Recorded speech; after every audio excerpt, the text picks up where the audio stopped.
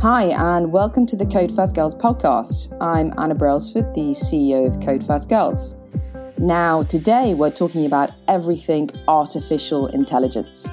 And artificial intelligence is not the future, it is very much the present. From predictive text in your emails to the Netflix recommendation algorithm, you are interacting with AI and machine learning multiple times every single day. And companies rely on it to increase their efficiency. The sector is literally generating millions of new jobs every year. But unfortunately, it's not a very diverse field. According to research from Wired, only 12% of leading researchers in machine learning are women. To dig into this issue and shine a light on some of the facts and figures around the field, today I'm delighted to have Manisha Mistry with us, who is the Portfolio Director of Digital Culture and Collaboration at Rolls-Royce R-Squared Data Labs. Hello, Manisha, and how are you doing today? Hello, Anna. I'm fantastic, thank you. I'm really good. Amazing. Now, R-Squared Data Labs is a part of Rolls-Royce. It would be fantastic to learn more specifically about what R-Squared Data Labs actually does. Sure, no problem. So think of us as a data innovation catalyst that sits within a large industrial organisation. When I am talking about Rolls-Royce, it is about the engine maker, not the car maker. So we're really centred on helping Rolls-Royce make use of all of the industrial data it gains, whether it be through its supply chain, that it produces itself in testing, manufacture, design, procurement, and that of the servicing of engines. So when it's out actually operating and within the product sets that we do. And what we're trying to do is take the industrial data that generates and really start to work it hard, make it draw insights and enable us to either do predictions, provide new services that give better customer experience, or actually improve internal performance and processes so that we can get things to our customers quicker, cheaper, and more reliably. So let's talk about some definitions here, because clearly this is very, very important to R-Squared Data Labs, but also to Rolls-Royce. What are AI and machine learning? Can we use these terms interchangeably? So let's start with what they are, and I'm going to use a very high-level definition because I think you can go really deep quite quickly. So for me, certainly, artificial intelligence is really, it's quite essentially an area of computer science that centres around that notion of how can you build smart machines capable of replicating tasks that typically require human intelligence? So how can you have something digitally do what you might do? Whereas machine learning is the form of AI, it's an aspect within artificial intelligence itself. That doesn't sit in its own entity, as it were. And so machine learning is really a maths-based kind of approach of enabling that self-learning from data and then applies that learning without the need of human intervention. So to put that into context, think about medical diagnosis or image processing. It's taking what that constitutes, the engineering values of that, and then generates an output by predicting and learning how to predict accurately based on those values. And what goes into a machine learning system? If we just look at the bigger process, I think that will help kind of answer the question you're asking. So typically for machine learning to be in place, what you need is a large data set or data sets in plural. And an objective or an area that you're looking to replicate or optimize. So this is something that's already happening, that you've been doing a long time, that requires human intelligence. And ultimately you want to replicate it and then improve upon it. So what you're doing is you're creating a model which could either have engineered features. So these are things to help it learn. And this is known as classic machine learning. Or you actually say there's no features whatsoever. And so you're asking your model, your algorithm to learn on its own. And that's kind of more of your modern day machine learning. And so as you chuck through your training data, what you're getting it to do is learn by observing patterns. And then it provides those predictions as an output. And those outputs are stored, and its method of having come up with those outputs are stored. and refined and tweaked as you put more learning data through it. The goal here is just about trying to get it to recognize those patterns and, in essence, formulate a known input into a known output, replicating what you would do as a human. And that's how you're training that model. So it's made up of different parts. But as you can see, they need them all to come together for the machine learning aspect of the algorithm to work. It feels to me as though we're on the sort of cusp with machine learning in terms of its application in everyday society. And I'm just wondering maybe if you could comment on that from a personal perspective. How important do you think machine learning is right now to our society in terms of some of the products that are being created?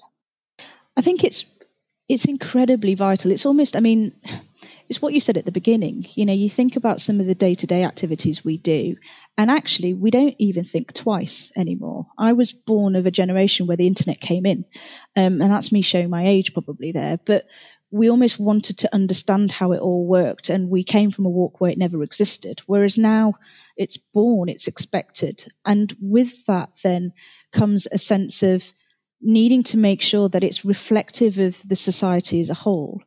And I think there's a real presence of mind here that we know as a company in our own right, but also as a race and as a nation, that there's data being collected everywhere, in all sorts of ways and means. And so how is that then being built to give us more informed choices or to make things easier is quite important, because if it's not full and fulfilled in the data sets, then it's not representative of all of us.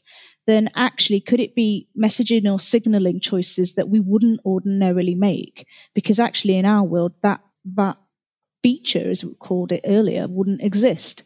And so I think when we're going down the relevance and the importance of machine learning and the approaches that are being taken, we really need to start to look more at understanding how are we thinking of what inputs are coming in, what are the data sets actually containing, before we're worrying about what the output is that's being produced, because one will inform the other, as ultimately machine learning and AI isn't intelligent. It's not a human. It doesn't have that forward thinking that we have. It doesn't have a basis to learn from that we drive ourselves. It still needs input. It still needs to be checked. Mm-hmm. I've had the privilege of working with both yourself and Caroline within R-Squared for a while now. It's undeniable that you're a really fun team. This is an incredibly fun and exciting place to work. How does that feel from a personal perspective to be working in this type of field? And is it fun? Is it something that you love doing? Yeah, absolutely. I know that when I talk to peers and friends and family and others who want to find out more and explain some of the things we're doing, you can already see that they're just questioning how to get involved, how can they get in become part of a team like ours, or create that, actually, more importantly, and get a sense of that in what they do themselves. This comes up time and time again. I've been at several conferences where we've talked about this. Why is diversity particularly important in machine learning and artificial intelligence? So I'll go back to the point I made before, that if your data isn't representative of all aspects of what you encounter and what it might encounter as a whole, then what you already have is biases playing in. And those biases can actually be really, really detrimental. I mean, we've seen it in facial recognition in the police, and how their system was so biasly trained because of the data that it went in, and it wasn't even acknowledged. And that's because, again, we as humans have our biases too.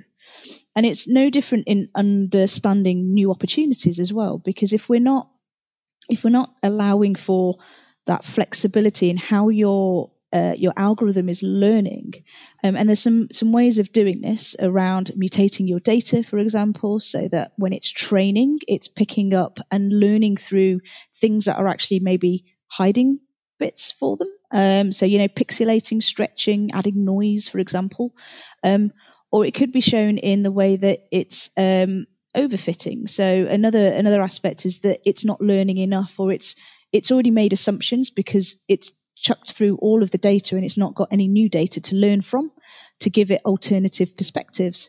And if I reflect back, that's no different to our way of working. That's no different to us living and operating in the different spaces that we do. We learn through other people's experiences and lenses, and we have to treat it the same if you really want it to reflect human intelligence. We've heard, I'm sure, in the press, numerous sort of horror stories around AI and machine learning and biases. And again, that particularly comes down to the fact that the data set, wasn't perhaps credible to begin with. I'm just curious, how do you ensure that your data set is the best that it can be? What processes do you go to ensure that?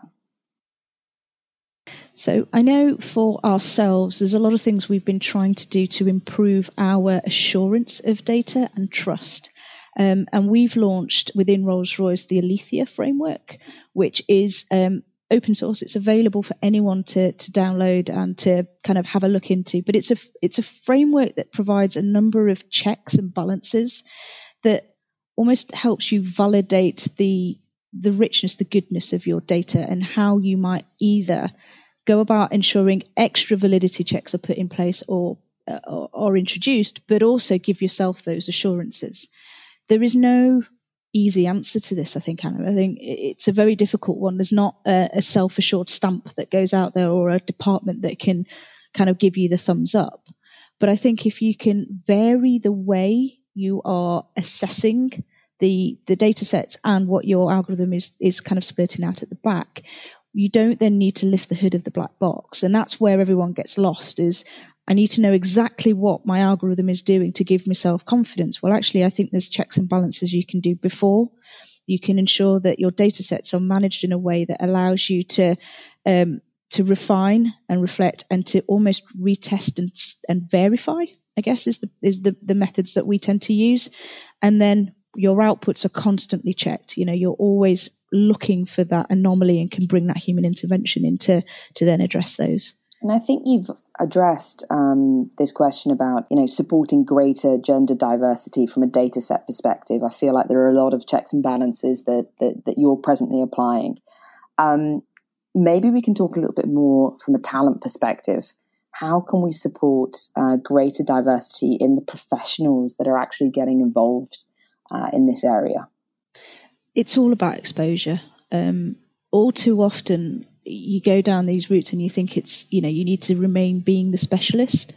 And to be fair, one thing that machine learning has opened up and AI has opened up is the ability to bring different data sets from different domains, from different sources, even in different formats, and be able to synthesize them through, algorithmic processes that allow us to then come out with completely different answers and opportunities.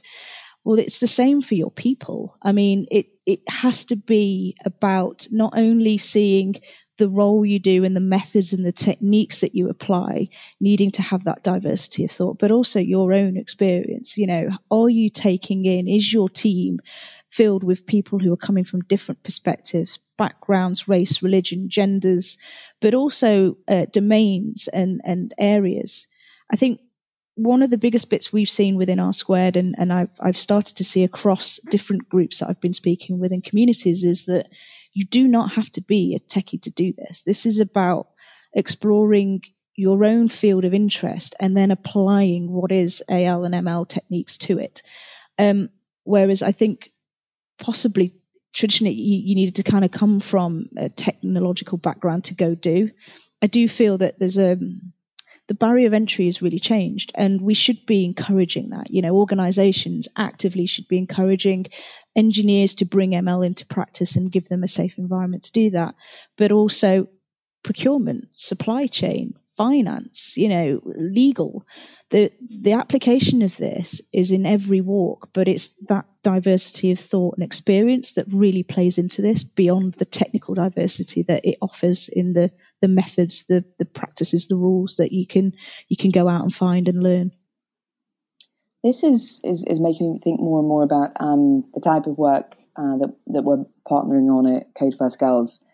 Obviously, we've done, you've been supporters of Code First Girls as R Squared Data Labs and Rolls-Royce for a while now. But I'm specifically thinking about when we offer opportunities to women whereby they can help sort of create products or algorithms. And one thing that I've noticed with a lot of women that we work with, when we get Code First Girls minds in a room, they tend to come up with products or ideas that have real social impact, and particularly social impact on women. So I'm thinking, for an example, of one of our cohorts that not so long ago, after a Code First Girls course, actually put together an algorithm to help predict breast cancer.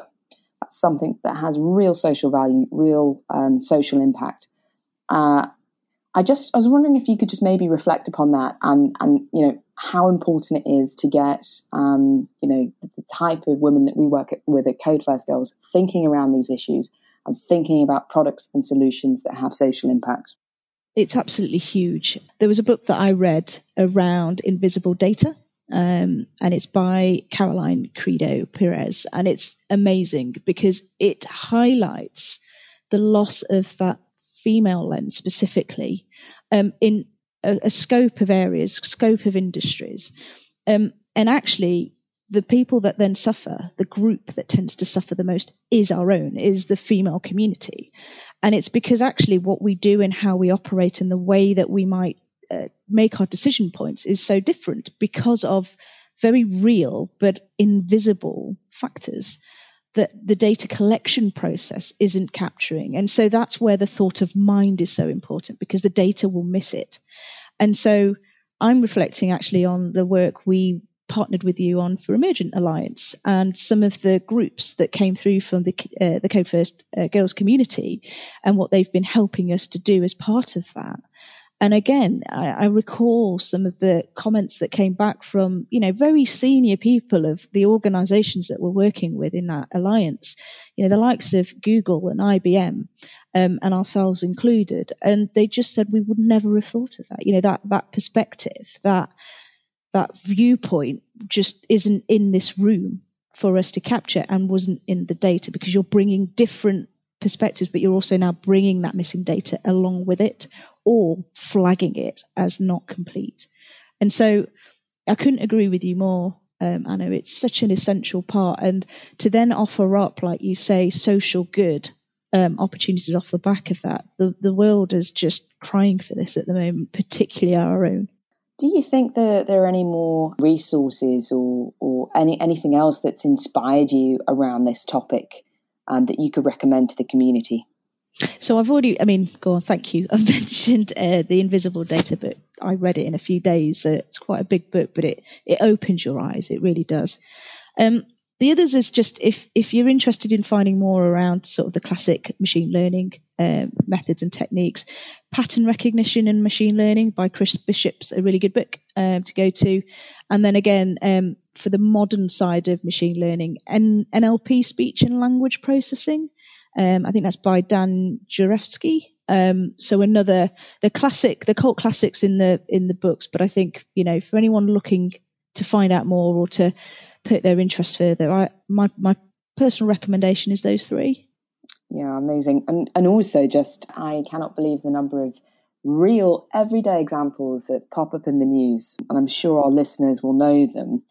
The news is almost like a daily source of examples where sometimes when things go wrong or when things go incredibly well, but particularly when things go wrong around data sets and gender bias. With some of the world's biggest products, you'd be really surprised to what extent, the data sets have not had that female lens. And I just find that's a really good, ongoing, everyday source about how the scene is developing. It is, and it's also a golden opportunity, isn't it? I think we should all be looking at this as a chance to now put your foot in a space that is welcoming of you and desperately needs your input. And I think that's really embracing. So, agree completely in terms of the seek the normal chart. You don't need to go anywhere special for this, but also, cast your mind on, well, how could you provide something that could improve on that? Because I think you'd be surprised. It's the simplest of actions that will probably make the biggest difference. I'm just reflecting at the moment. I'm reading a lot of literature around about sort of AI and machine learning to do with viruses and, predicting the kind of the evolution of viruses and how important health tech is becoming as well to the UK and globally. So there's some really interesting and fantastic advancements that literally are having an impact on our everyday lives. Manisha, I wanted to ask you very quickly about how Rolls-Royce have been utilising machine learning. Sure. So we use it in a number of key activities for Rolls-Royce. If I think about from an internal perspective, then we basically, one of the biggest areas we're really, really trying to drive our AI in is the digitalization of millions, genuinely millions of internal records, so that we can make it available to our employees and our workforce in improving things like product design, development, manufacturing services, procurement. And what we're trying to do there is really enhance that intelligence so that it's taking those insights that they can then really move them forward into the new services or existing services. So we're improving what we then deliver onto our customer. But that's not the only space. We're looking at it from a supply chain optimization perspective, generative design, cybersecurity, and then there's the obvious one. So for anyone who happens to sit on a plane that has one of our engines, we're continually monitoring that engine and its health and supporting predictive maintenance. So when we are back into flying in the sky, be assured that it's had all of the relevant maintenance checks. It's kind of like your car. It knows when it needs to get booked in, but it also knows what parts might need replacing or what needs doing to it well ahead of its time, so we can keep people flying. So lots of spaces. Hopefully it gives you kind of both a customer end and a internal operation side of things. My stepdad is actually a plane engineer. So he relies a lot on the kind of internal systems to tell him about the health of the engine and things like that. So I know it all too well. That's our usual dinner conversation. We're a fun family. Brilliant. Manisha, thank you so much for joining us. I was wondering if you wanted to leave us with any last thoughts, particularly to the women that might be listening that are really eager to develop a career in this space, or to sort of find out more and to develop an opportunity in this area. I'm hoping that what I've shared is to show that this is completely accessible, but that there is a massive gap. I never realised how our voices as a female population, regardless of what walk of life you've come from, is so vital right now in a space that is growing in increasing masses, but actually its barrier to entry is coming down at an equivalent rate.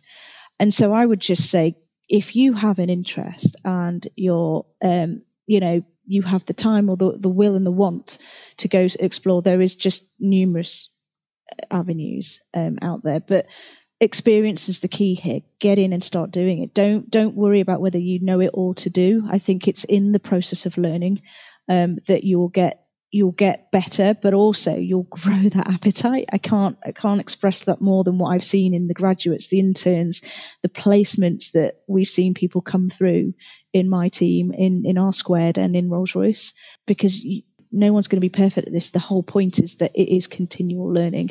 This is just in the digital sense, and hopefully it'll unlock more. But go. I just think it's the time is now. You heard it here first. Jump in, take a risk. No one's a finished product. You'll learn on the job, and it will be your biggest learning curve. Manisha, it's been an absolute pleasure, and I hope to speak to you again soon. To learn more about machine learning, sign up for our free, massive, open online course that we're hosting in partnership with Rolls-Royce and R Squared Data Labs and the Emergent Alliance on the 25th of March.